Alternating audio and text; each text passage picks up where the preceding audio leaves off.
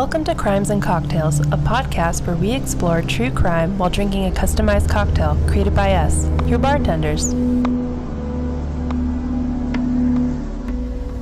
Hey, I'm Tabitha. And I'm Katie. Just a quick heads up, this show contains sensitive and graphic material that might not be for everyone. If you don't enjoy in-depth true crime, humor about true crime, and drinking, please don't continue.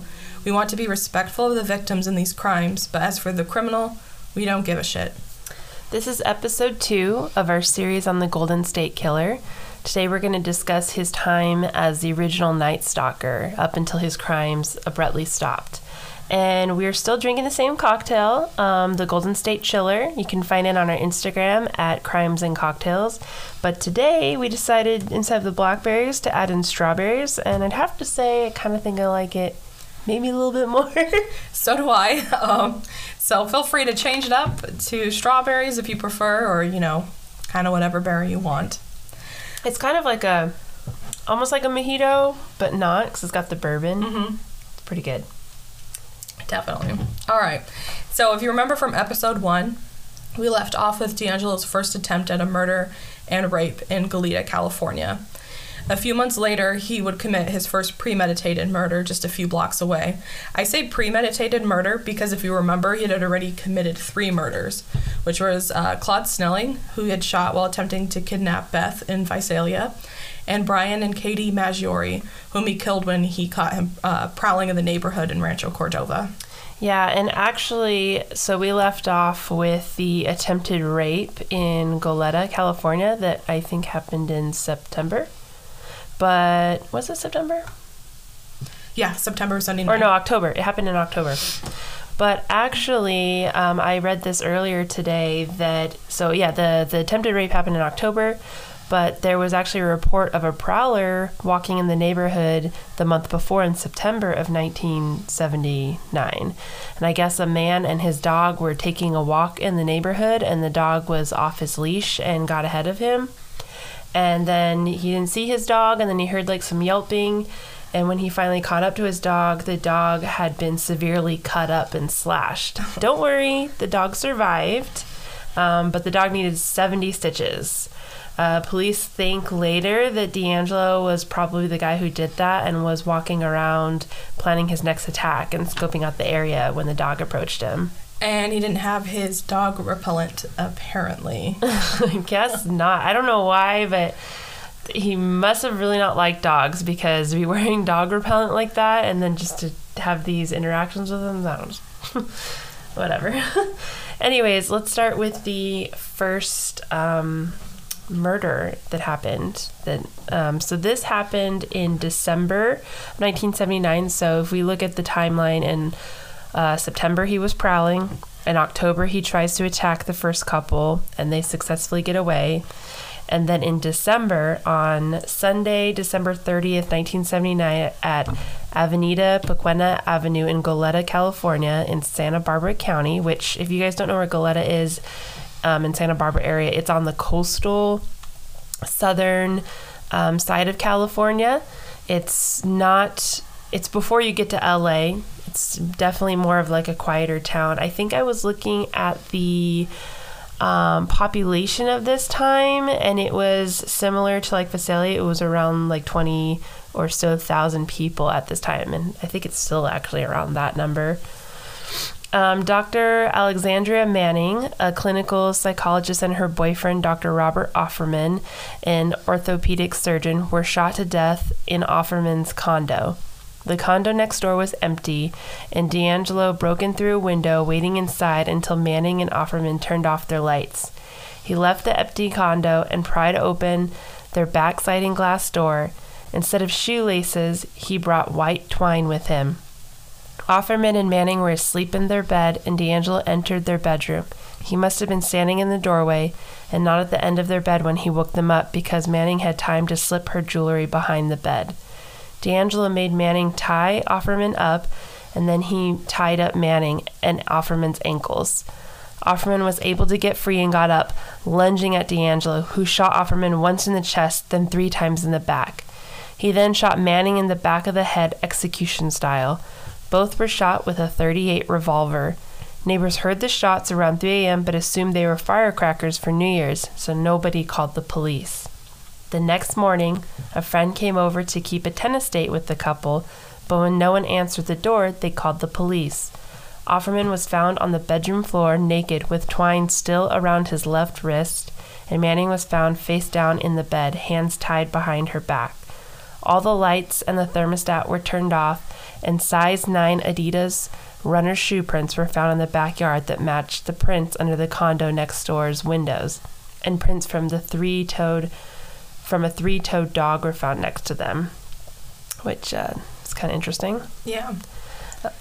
They're not sure if it was a dog that he had with him and then later killed, or if it was afterwards a dog came over, but they had the prints there. Was it the dog from earlier trying to get revenge? I wouldn't blame it. I don't know. Anyways, a bag of turkey and bones was found on their back porch, which I don't know if he brought a snack. It's kind of weird. Or maybe it was for the dog. I don't know. The same prints were found at a nearby neighbor's house after they reported their son's bike stolen. So again, he's stealing bikes. The night before the murders, there was a string of burglaries throughout the neighborhood, and one family came home to see someone run past their front window from the inside, and when they entered, they found their little poodle beaten to death. So what police assumed at the time that was a botched robbery, but as we now know, was most likely D'Angelo planning to murder and rape. But he didn't expect Offerman to fight back, and he ended up killing them both probably abruptly. I think we see this with serial killers when they start to progress. I think that he kind of got aroused in the last attack when he was probably getting to that point to think he's going to kill them, but he obviously didn't get to because they escaped. So with this one, I think he wanted to probably do his normal routine where he is going to tie them up, in the way he has normally done it, right? And he hasn't had people that have really fought back a whole lot. And he's had the woman tie the man up, and then he ties the woman up, and he rapes them, and he probably was going to kill them after that. But as we see progressing here, he was anticipating for Offerman to fight back like that. So as you see progressing here, I think he's starting to anticipate that the male is going to fight back. And yeah.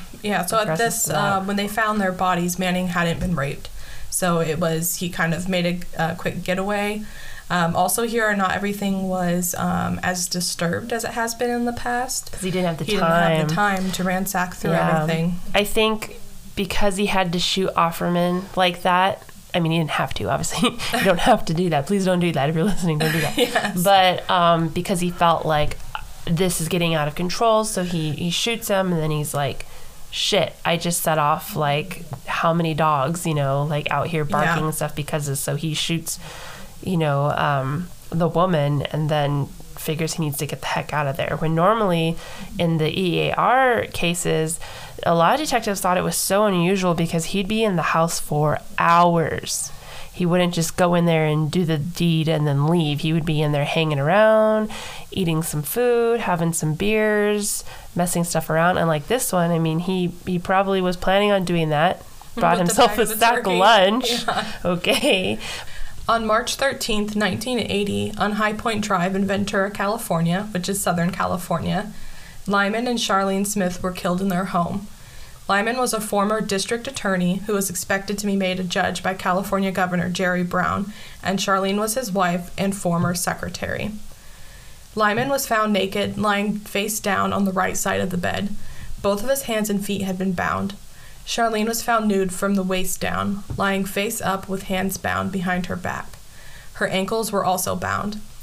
The victims died as a result of blows inflicted on their head, actually by a wood log that D'Angelo had found from a firewood pile outside of the home. So he just basically, this will do, picked something up, and then entered the house. Yes. Charlene had been raped, and it was DNA swabbed from her body that helped catch D'Angelo later on. 3 days later, Gary Smith, who was actually Lyman's 12-year-old son from a previous marriage, came over to mow the lawn. He tried to get into the garage, but it was locked, and he thought that was pretty weird because there were gardeners already working in the backyard, and his stepmom usually left the garage door unlocked for him. He knocked on the door, and there was no answer. He then tried the door and found it unlocked, which was also strange. They typically had it locked. As soon as he walked in, he saw that the living room couch had been disturbed. All the pillows were pulled out and thrown around. And then he heard a noise coming from down the hall. So he followed it into the master bedroom, and it was an alarm clock going off. He could see that there were 2 figures under a blanket in bed, and then noticed when he got closer that there was blood on the blankets. So real quick, I actually didn't know that the son was 12 years old when he found them, which is terrible. But I was listening to something, and they were saying, it was the sister of the 12-year-old brother, and she's like, yeah, my brother went there, and he thought it was weird that their alarm was going off, and he didn't know why they weren't waking up. And so he went and turned the alarm off, and he's like, they're still not waking up. That's so weird. But the boy, the son, was in his mind was like, I don't want to wake them up if they're trying to sleep in, kind of a thing. It wasn't until, he uncovered the blanket that discovered that. And I kept thinking, well, how the heck does he not know something's wrong? But now that I'm hearing, he's 12 years old, I mean, that's so terrible. That's terrifying to be found by your 12-year-old son. He's just expecting to come over and mow the lawn, and then uncovers this scene. So he actually pulled the blanket up, and then he saw that his father and his stepmother were underneath. The entire room was also ransacked, drawers pulled out, clothes scattered everywhere, which was pretty common for one of DeAngelo's scenes. He called the police, and when they showed up, they found the bloodstained log that was on the bedspread at the foot of the bed, and there was bark on the floor, so pieces of the log had come off and was on the floor. Yeah, I actually read in one of the reports that they found a piece of wood between her legs. Yeah. So, her legs were, spread open while he was beating her from above. It was definitely a brutal way to go. Lyman's business partner, Joe Alslip, was suspected, and glassware was found in the home with his fingerprints at the residence. So, he must have been over there drinking and right before the crime. I don't know if it, the night of or beforehand. So he was a suspect. He was arrested, and he was actually charged after his pastor said he confessed during a private counseling session. I don't know if Alslip actually outright said something, or maybe he felt guilty about being over there, and then afterwards, his business partner and his wife were murdered. But DNA didn't match him, and in 1997 he was cleared. That's so weird. I mean, that's really weird that he would even say something like that. Yeah. But I mean, I know the mind goes through weird things, like, did I do this somehow? Or I don't know, or maybe he just feels guilty for something else, and just it's really weird. Yeah, it was strange, but the DNA. His next murder victims, and we're calling it victim number 5 and number 6. I'm not calling them, but his 5th and 6th victim in the ONS cases was on August 19th in 1980 on Cockleshell Drive in Dana Point, California. Now, Dana Point is really far south. So it's kind of weird that these are just so all over the place. I looked it up from Goleta to Dana Point. It's about a 2.5 hour drive. It's 165 miles. Yeah. Which is just kind of bizarre to drive that far south. Which is, kind of why there were so many weird theories about what does this guy do for a living and stuff, which we'll get into, later. But in Dana Point, couple Patrice Harrington, 28 years old, and Keith Harrington, who's 24 years old, were both found murdered. The home was in a gated community owned by Keith's father, Roger. Keith was a medical student at UC Irvine, and Patrice, who's known by Patty, was a nurse. Both were bludgeoned to death in the head by an unknown blunt force object and were lying face down and had been completely covered with bedding, just like the Smiths. Keith was naked, while Patrice was only wearing a short white terry cloth robe. Binding marks were present on both of the victim's wrists and on Patrice's ankles. Evidence that Patrice had been raped was there. The binding material had been removed, presumably by DeAngelo, prior to the bodies being found. Semen on Patrice's body was taken as DNA evidence, and their bodies were found 2 days later, actually, on August 21st, by Roger Harrington, who had been previously invited over for dinner.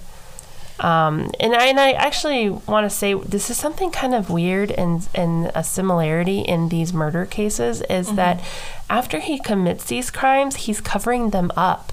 With the bedding. Yeah, which a lot of people say that is like a sign of shame. So I don't know, that's just, it's kind of weird, which you'd think that someone that was a serial rapist, though, wouldn't even know what shame is. I mean, he's a psychopath, and he is raping women and letting them live with this terror for the rest of their life, but then he's committing these murders and he's covering them up. It's really bizarre. So an interesting fact is Bruce Harrington, who is Keith's brother, was extremely involved with the research and funding of California's Prop 69, which required DNA samples from all felony arrests in the state, as well as some misdemeanors. So Prop 69 was passed in 2004 and was crucial to expand and modify state law regarding the collection and use of criminal offender DNA samples and palm print impressions. Bruce had been involved with the prop since the 1990s, when DNA became available in crime research and solving. So I think it's pretty cool that he was involved in getting that created and passed, and then later it helped actually solve his brother's murder. That's great. That's great. All right, so next we're going to go to victim 7. This happened in February 5th, 1981 on 35 Columbus Street in Irvine, California, which is in Orange County. So 28-year-old Manuela Witton was raped and murdered. Manuel worked as a teller handling auto loans for the airport branch of the California First National Bank in Irvine. Her husband, David, was in the hospital being treated for a viral infection at the time of her murder and was not home when the homicide occurred. So Manuela was found dressed in a bathrobe, partially wrapped in a sleeping bag. She had received multiple blows to the back of her head. Binding marks were found around both her wrists and ankles, but again, the bindings were missing. She was bruised, and it looked like DeAngelo had punched her, and there were cuts on her face around the mouth. And real quick, I was listening to an interview, and I don't know if you're wondering, but I was kind of like, why a sleeping bag? That's weird. Apparently, Manuela used to use this, it was like her favorite sleeping bag / favorite blanket that she would often use when she felt a little bit chilly. So it was probably just laying around in the room, like an extra blanket, basically. And then he used it to cover up again, like you were saying, with the bedding. Right. So the next day, her husband, David, was trying to reach her, but he couldn't, so he called her parents to go check on her. Her mother, Ruth, went to the house, and she discovered her daughter's body. The house was in disarray. The TV had been taken out of the house and moved to the backyard and propped against the fence. And some small items, like a couple of rings, were taken. It was obvious to police that the intruder had come with the intent to murder, but had made the scene look like a burglary gone wrong. So suspicion actually fell on her husband, David. So even though he had been in the hospital, they thought that maybe he had played a hand in it, maybe hired somebody. But when DNA was linked to the East Area rapist in 1997, the suspicion finally moved away from David, but he actually died shortly after. Yeah, and there was an interview with his brother, and his brother was saying that he remembers talking to David, and David was just like, they think I did it. And his brother, said that David he couldn't get over that. He couldn't get over the fact that people thought that he did it, and over the fact that if he was there, maybe things would have ended differently. I'm pretty sure that I read that David ended up self-medicating himself with like drugs and alcohol because he just was, to get over that guilt. Yeah, it was just guilt and depression and just when everybody terrible. thinks you killed your wife and you're trying to prove that you didn't, but there's not really a way, like, or just to think even, you know, what if I was there, you know, maybe this wouldn't have happened, I could have protected her somehow, which we know that probably wouldn't have mattered. He probably would have been dead as well. So victims 8 and 9 happened in July 27th, 1981. It was a Sunday. And we're back in Goleta, California. Favorite spot for him, I guess. So it was a half mile from the previous site in Goleta. So, you know, he's still working in these small areas. The victims were Sherry Domingo and Greg Sanchez. Domingo was 35 and Sanchez was 27. Both were found dead in the master bedroom of 449 Toltec Way. Unfortunately, both of these murders were a wrong place, wrong time sort of crime. Sherry had agreed to house sit the home as the owner of it had passed away and a friend was trying to sell the house. So Sherry temporarily moved her things into the home and been living there for about 6 weeks. Her on and off again boyfriend Greg was visiting at the time of the murder. They were both discovered the next day by the realtor, who came with potential buyers to look at the house. Later, the realtor said that in one of the open houses, she noticed a man messing around with the windows and doors. It was thought that perhaps he visited the homes during the open houses to plan out his point of entry for these attacks. Yeah, actually, one of the theories was that the Golden State Killer was a realtor, because a couple of these homes that he does commit these murders at were on the market. And I just think that's so eerie. You know, he probably saw this house is for sale, people are still living here, goes in there, checks it out, again, carefully planning his attack, deciding, you know, this window I can get in, this window I can't get in. Is this house close to an adequate escape route? Is it not? It's so creepy. Yeah. So unlike previous cases, both of them were not tied up. Greg was found naked, lying face down on the floor, partially in the bedroom closet. He had one non-fatal gunshot wound that had entered through his left cheek. Evidence revealed that he was shot while on his knees and had received 24 blows to the head with an unknown weapon. After receiving the blows, his head had been covered up with clothing that was from the closet. We estimate that Greg was shot around 3:25 a.m. because a neighbor heard a gunshot and several dogs started barking in the neighborhood for about 45 minutes. Which is kind of weird that the police weren't called. I don't know. I just think that's so weird that you have dogs barking like that for 45 minutes and this guy is still like in the home doing something. So last time when neighbors heard gunshot with, the Smiths, they didn't call because they thought maybe, it's, around New Year's, fireworks. Yeah. This happened in July, so later July. So I don't know if they thought maybe, somebody's still celebrating 4th of July this late or what, but... Also, it said that Greg was found nude, and this was something that we were talking about earlier, is a lot of the men are found naked in these murder scenes. And I know that I was reading some article where Greg and Sherry were actually broken up at this time. So they were, they dated, they'd break up, they dated, they break up, but they were actually broken up, and apparently they were just really good friends right now, and I don't know why he was over visiting, but... a lot of people were thinking, I don't think they were an item or doing anything. So I don't know if he was making these men remove their clothing before killing them. There's too many in a row where the man was naked and the woman was still wearing, a little bit of clothing, that he was making them undress for some reason. Maybe the guy was, asleep shirtless, and then he makes them both pull off their pants or something like that. I don't know. That's really weird. So, like I said before, Greg had no indication of being bound at the wrists or ankles, which I think we can assume D'Angelo probably used the gunshot to incapacitate him before bludgeoning him, so he didn't need to tie him up. Sherry was found naked, laying face down on the bed, and was completely covered by bedding. Both of her arms were behind her back, and she had marks from binding indented into her wrists, but the material used to bind her was not found. So again, he took it with him. She also had marks of binding on her ankles, but the binding material was also missing. Sherry also died as a direct result of bludgeoning. She had several blunt force injuries to her head, and semen from the crime was later linked to the East Area rapist and his DNA profile. Yeah. And Sherry, at this time, one little interesting piece here was that I guess she had a 15-year-old daughter at the time named Debbie. And I guess, she's supposed to be house sitting this house, and Debbie and Sherry had gotten into an argument a few weeks earlier, as, typical teenagers do with their parents, right?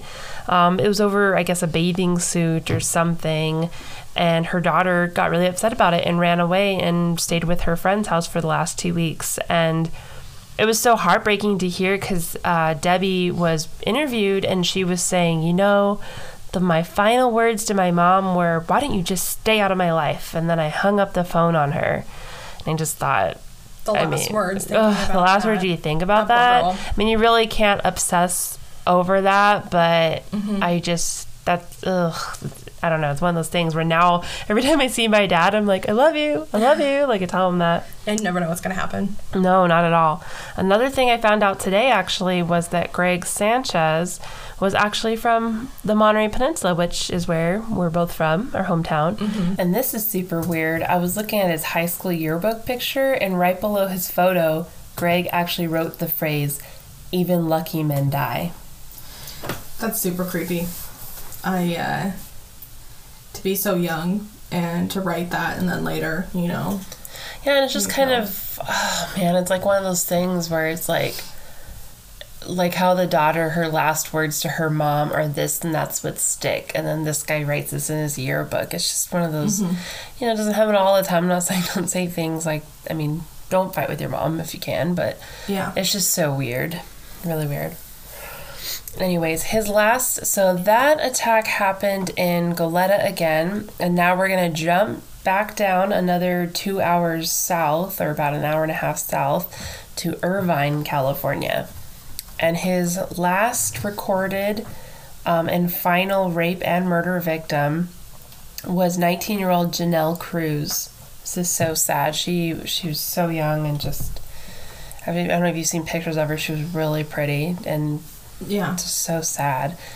Actually, the police didn't link this murder to the other original Night Stalker murders until I think it was one of the later ones, like later 96, 97.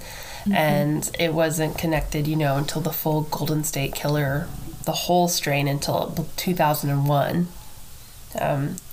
But on Monday, May 3rd, 1986, Janelle's family, they were off vacationing in Mexico, and she stayed back home. She actually had, so Janelle had not finished high school, and then she ended up later getting her GED. She had some troubled years in high school, and then she went off to Utah, and she did this Work Corps program, and it kind of motivated her to get her life on track. She loved it. She met great people. She was actually just home visiting for the summer, and she was going to start at community college, or she already started her semester at community college. And she was working at a little pizzeria during the summer, make some extra cash, and I guess she had told her mom that she wanted to go back to the program in Utah because she just really enjoyed it so much. That's pretty sad. But she was home alone. And she had not heard of the original Night Stalker or any of that, but she had this weird feeling that someone was watching her, and she kept hearing noises outside her house, and so she just was like, no, it's probably a cat, I'm being paranoid, it's probably nothing. So the next day, after she gets off her shift at the local pizzeria she's working at called Bullwinkle's Pizza, she's, again, uncomfortable, uneasy, still hearing weird noises, and she tries to call up a few of her friends, like, can you come stay with me? I'm a little paranoid. One of her coworkers, who's actually, I think I read it was a friend she made from Utah as well, he agrees to come over, keep her company for a while, and while he's over visiting, they actually hear noises outside near the window. So they go and check it out. They don't see anything. And they're back inside hanging out again. Then they hear what sounds like either the garage door or like the gate opening. So again, they go back outside, check it out, don't see anything. They're like, hey, we're just paranoid. It's just cats. Which to me is just, this whole setup is so terrifying. The Golden State Killer, D'Angelo, he literally encompassed like every nightmarish monster you could think of. I mean, he is he's just the guy, like the whole phone calling people after he raped them or before he raped them with the threats, the night stalking, the staring at you through your window creepiness, you know, coming into your house just like that. He was just terrifying. And Janelle, you know, she felt like something was off, but was just writing it off to, you know, cats. Yeah, which we all do that. Listen to your intuition. Sometimes I watch too many, you know, scary movies and I'm sitting there like, oh my gosh, someone's going to kill me. And I freak out and I'm like, hey, you're just being paranoid. Like, just, you know, turn on something happy and turn on a light. You're fine. You're fine. But it's just unfortunate that obviously she did not end up fine. So after a few hours of this, it starts to get really late, and her friend, it's around 10:45, and her friend's like, I have to get going, gotta get going home. They end up leaving. They both left, which I wasn't able to figure out where she went to, but it is recorded that she made a phone call to a local frozen yogurt place. So I'm assuming either she went to go get some dessert, or maybe she had a friend there she wanted to say hi to. But she comes back, she's alone, and she's getting ready for bed. And D'Angelo surprise attacks her, brutally rapes her, then bludgeons her to death with his what assumed to be a wrench. The murder weapon was actually never found, which is, I think, all the past cases, the murder, except for the log. The log, which he had taken and left. Yeah, they hadn't found the murder weapon, and there was a pipe wrench missing from their lawn, which is super eerie that he is taking murder weapons from their house and then taking them with him. Ugh, that's so weird. But they found blood on the kitchen floor, blood on the cabinets, blood on the wood floor by the front door, blood on the home wood shutters. They found blood at the head of her bed. And then on her body, they found blue lint from a fabric, which they think was from like shredded fabric that he used to probably bind her, because he used to, I don't know if you remember during the rapes, victims would say he was tearing up towels and sheets in this weird kind of like, I've done this a million times, this is my system. So it's super creepy, but they found pieces of that on her body. She was found the next day around 5 p.m. when the real estate agent arrived to get to the house to show it off to some people that were thinking about buying it, which is, again, another weird fact that this house was also on the market. And as we said before, there was a real estate agent that thought they had seen someone kind of casing the joint in a way. So I don't know if he was doing that before or something, but Janelle was found lying face up on her bed, naked from the waist down, and she had a blanket over her face after she had been bludgeoned. 3 of her teeth had been knocked out, and she reportedly had swallowed a significant amount of blood. Completely just horrifying for that family to be on a vacation and then to get that phone call and then hear that. I actually read a report that from one of the sisters in a news article, I think it was LA Times. The sister said, we never stepped foot in the house again. We had other people get everything out for us. I wouldn't be able to either. No, it's just heartbreaking. Apparently, too, Janelle had actually been raped a few years earlier and was suffering depression from that, which is why she didn't graduate high school. She was admitted into a psychiatric hospital twice, and she used to cut herself, so she had a lot of scars on her body from cutting herself, which is why she, ended up getting her GED and was going to the Job Corps in Utah. She was trying to turn her life around and get that again. So it's just terribly sad. Well, so pretty heavy murders there. It's about 10 premeditated murders. Like we said, he's guilty of 13 murders, but these 10 are the ones that he went in there with a plan. And one thing I was thinking about right now about Janelle's case is that I feel like when she left to go get her frozen yogurt, I feel like he probably got in the house and was like waiting for her to come back home. I'm sure he was watching them the entire time. And maybe was planning on even killing, the friend that was there with her. And then they left. He broke in. She was the only one who returned. And so he just, waiting and went to, do his typical thing. And it shows again where he covered her face. That he's covering him up, so I don't know if that is shame or what. I was actually reading that in the late 1970s he called a helpline and said something like, I don't want to do this anymore, help me, but then said, I know you're recording this, and then hung up. So I don't know if that was something that he really did regret and that's kind of showing it there. But obviously after that call, which was in the 70s, he was continuing to do this, and progressed and even got worse, escalated a lot. I mean, and we're gonna go over this in the next episode actually, but around the time of some of these murders, he was about to be a father too, and so I don't know if some of that was like some triggering here with that. And then immediate feeling of remorse and shame and covering them up. I'd also like to know why, like I said, the men were naked.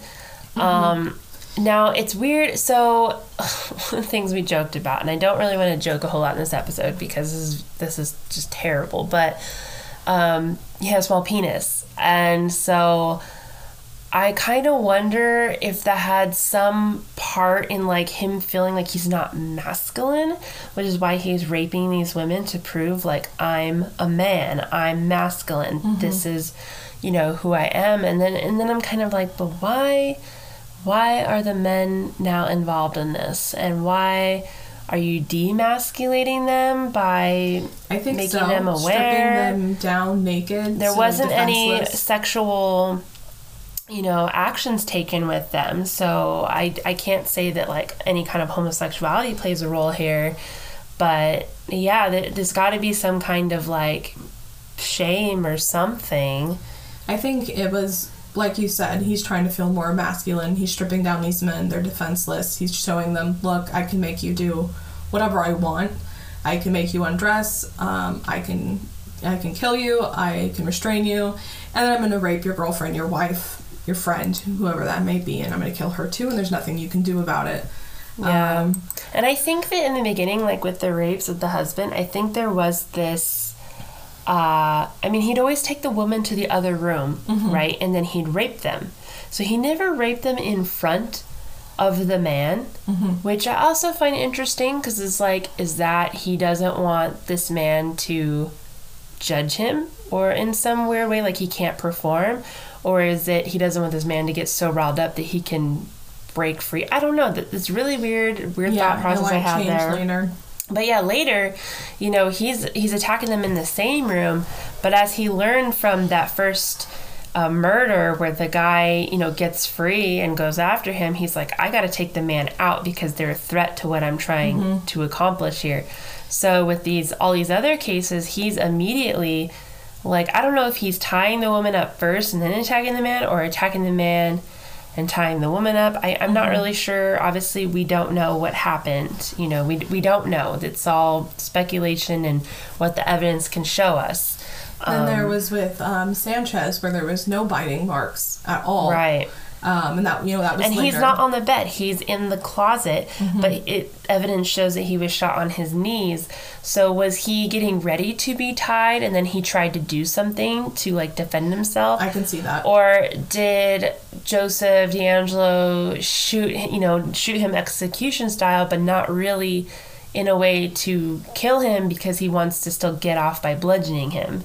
Yeah. So, because the shot wasn't fatal, but then that was also still crazy to me that he would even risk shooting a gun, knowing how loud a gun is, and then continue to bludgeon someone. I mean...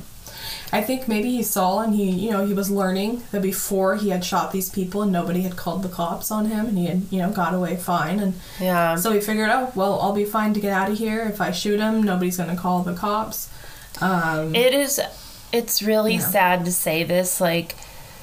obviously, so if I'm in a situation, I live in an apartment complex, and if I heard a gunshot in my apartment, and let's say I heard it next door, I'm saying right now I think I would call the police, but then sometimes I'm just like, would I call the police? You know, and I think I would.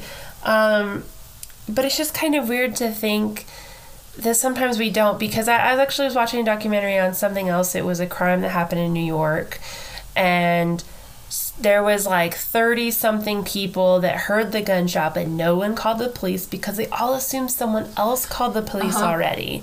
So I was kind of thinking about that too. Like, maybe you're in bed and you're like, someone probably already called the police. It's, I'm going back to bed, or it's fine, or it'll be dealt with, or something. And how often do we do that?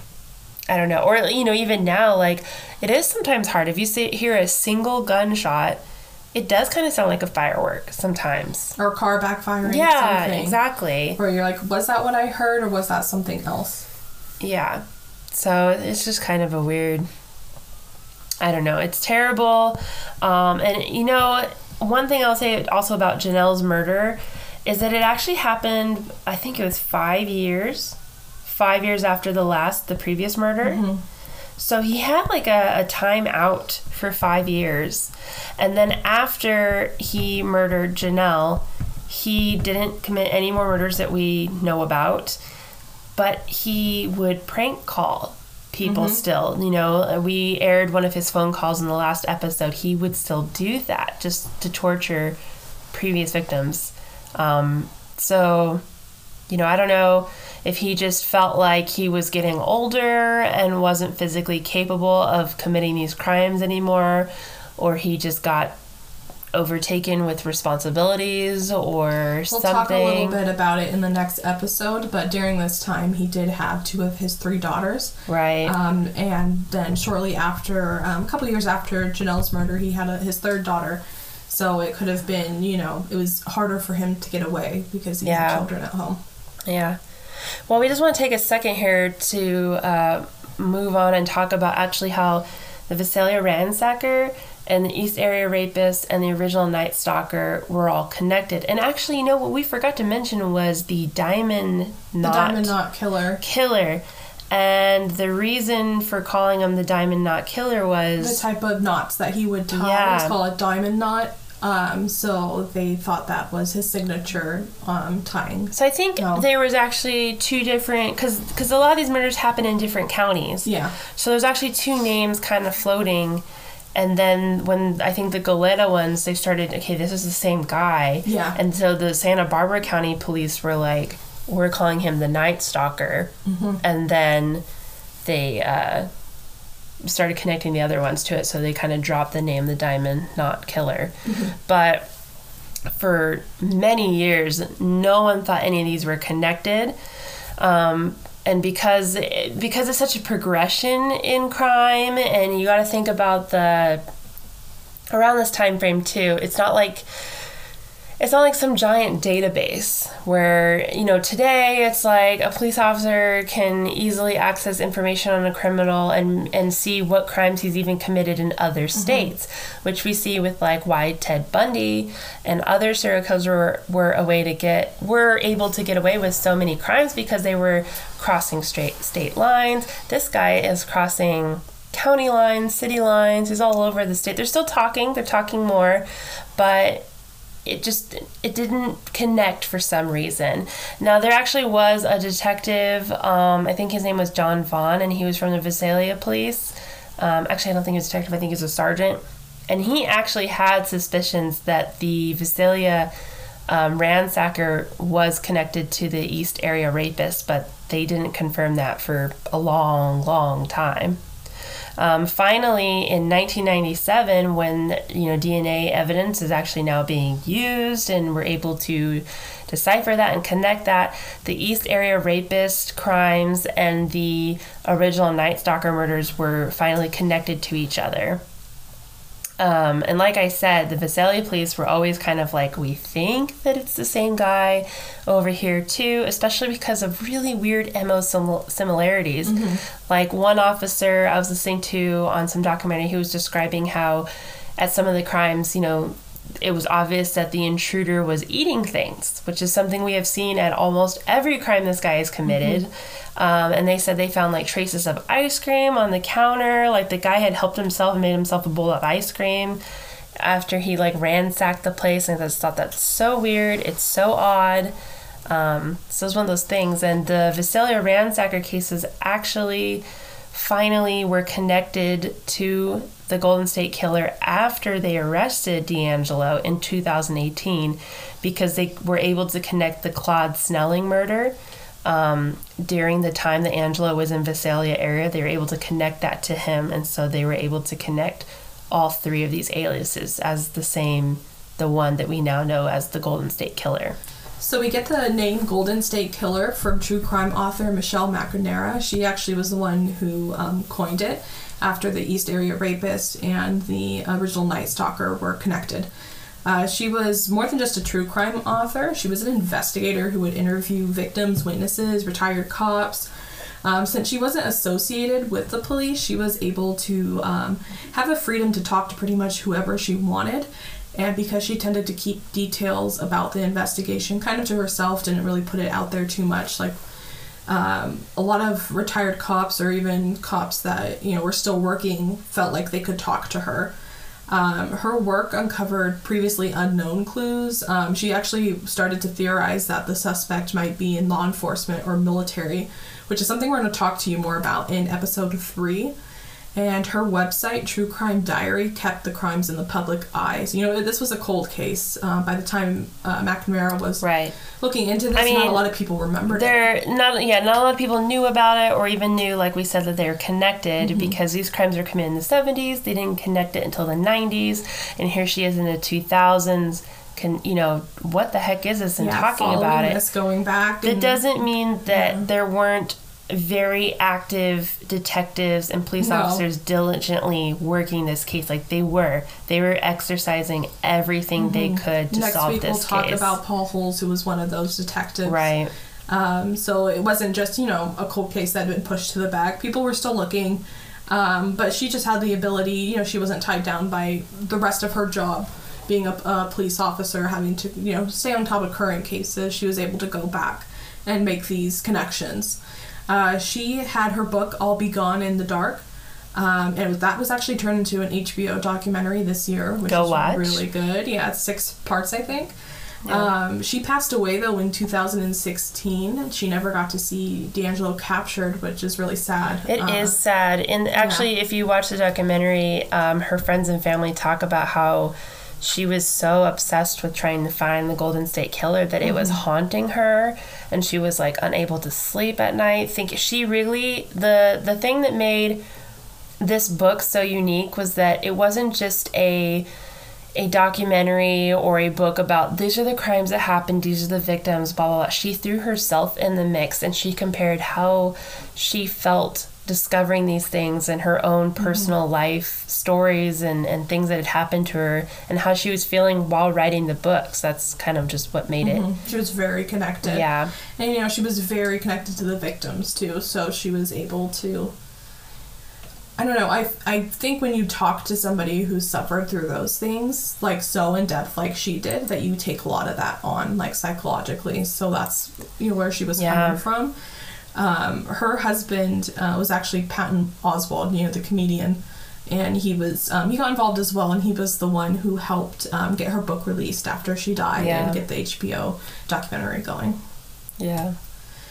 Well, that is end to our episode here, episode 2, I should say. So that's pretty much, a summary, the last episodes of the crimes that we have recorded committed by Joseph DeAngelo, the Golden State Killer.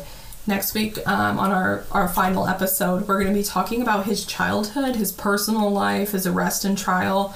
We're going to be getting into, what he was doing with his friends and his family while he was committing all of these crimes. And remember to follow us on Instagram.